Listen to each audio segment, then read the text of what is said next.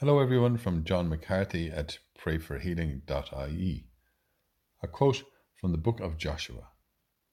Have I not commanded you, be strong and courageous? Do not be frightened and do not be dismayed, for the Lord your God is with you wherever you go. Today's gospel is from Luke. We hear these words of Christ. Be compassionate as your Father is compassionate. Do not judge, and you will not be judged yourselves. Do not condemn, and you will not be condemned yourselves.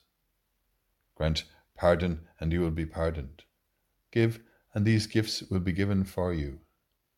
A full measure, pressed down, shaken together, and running over, will be poured into your lap, because the amount you measure out is the amount you will be given back. Thank you, Lord, for your promises to us. Grant us courage today to face the world. Let us know that you are with us, as we say together and pray for one another. Hail Mary, full of grace, the Lord is with thee. Blessed art thou among women, and blessed is the fruit of thy womb, Jesus. Holy Mary, Mother of God, pray for us sinners now and at the hour of our death. Amen.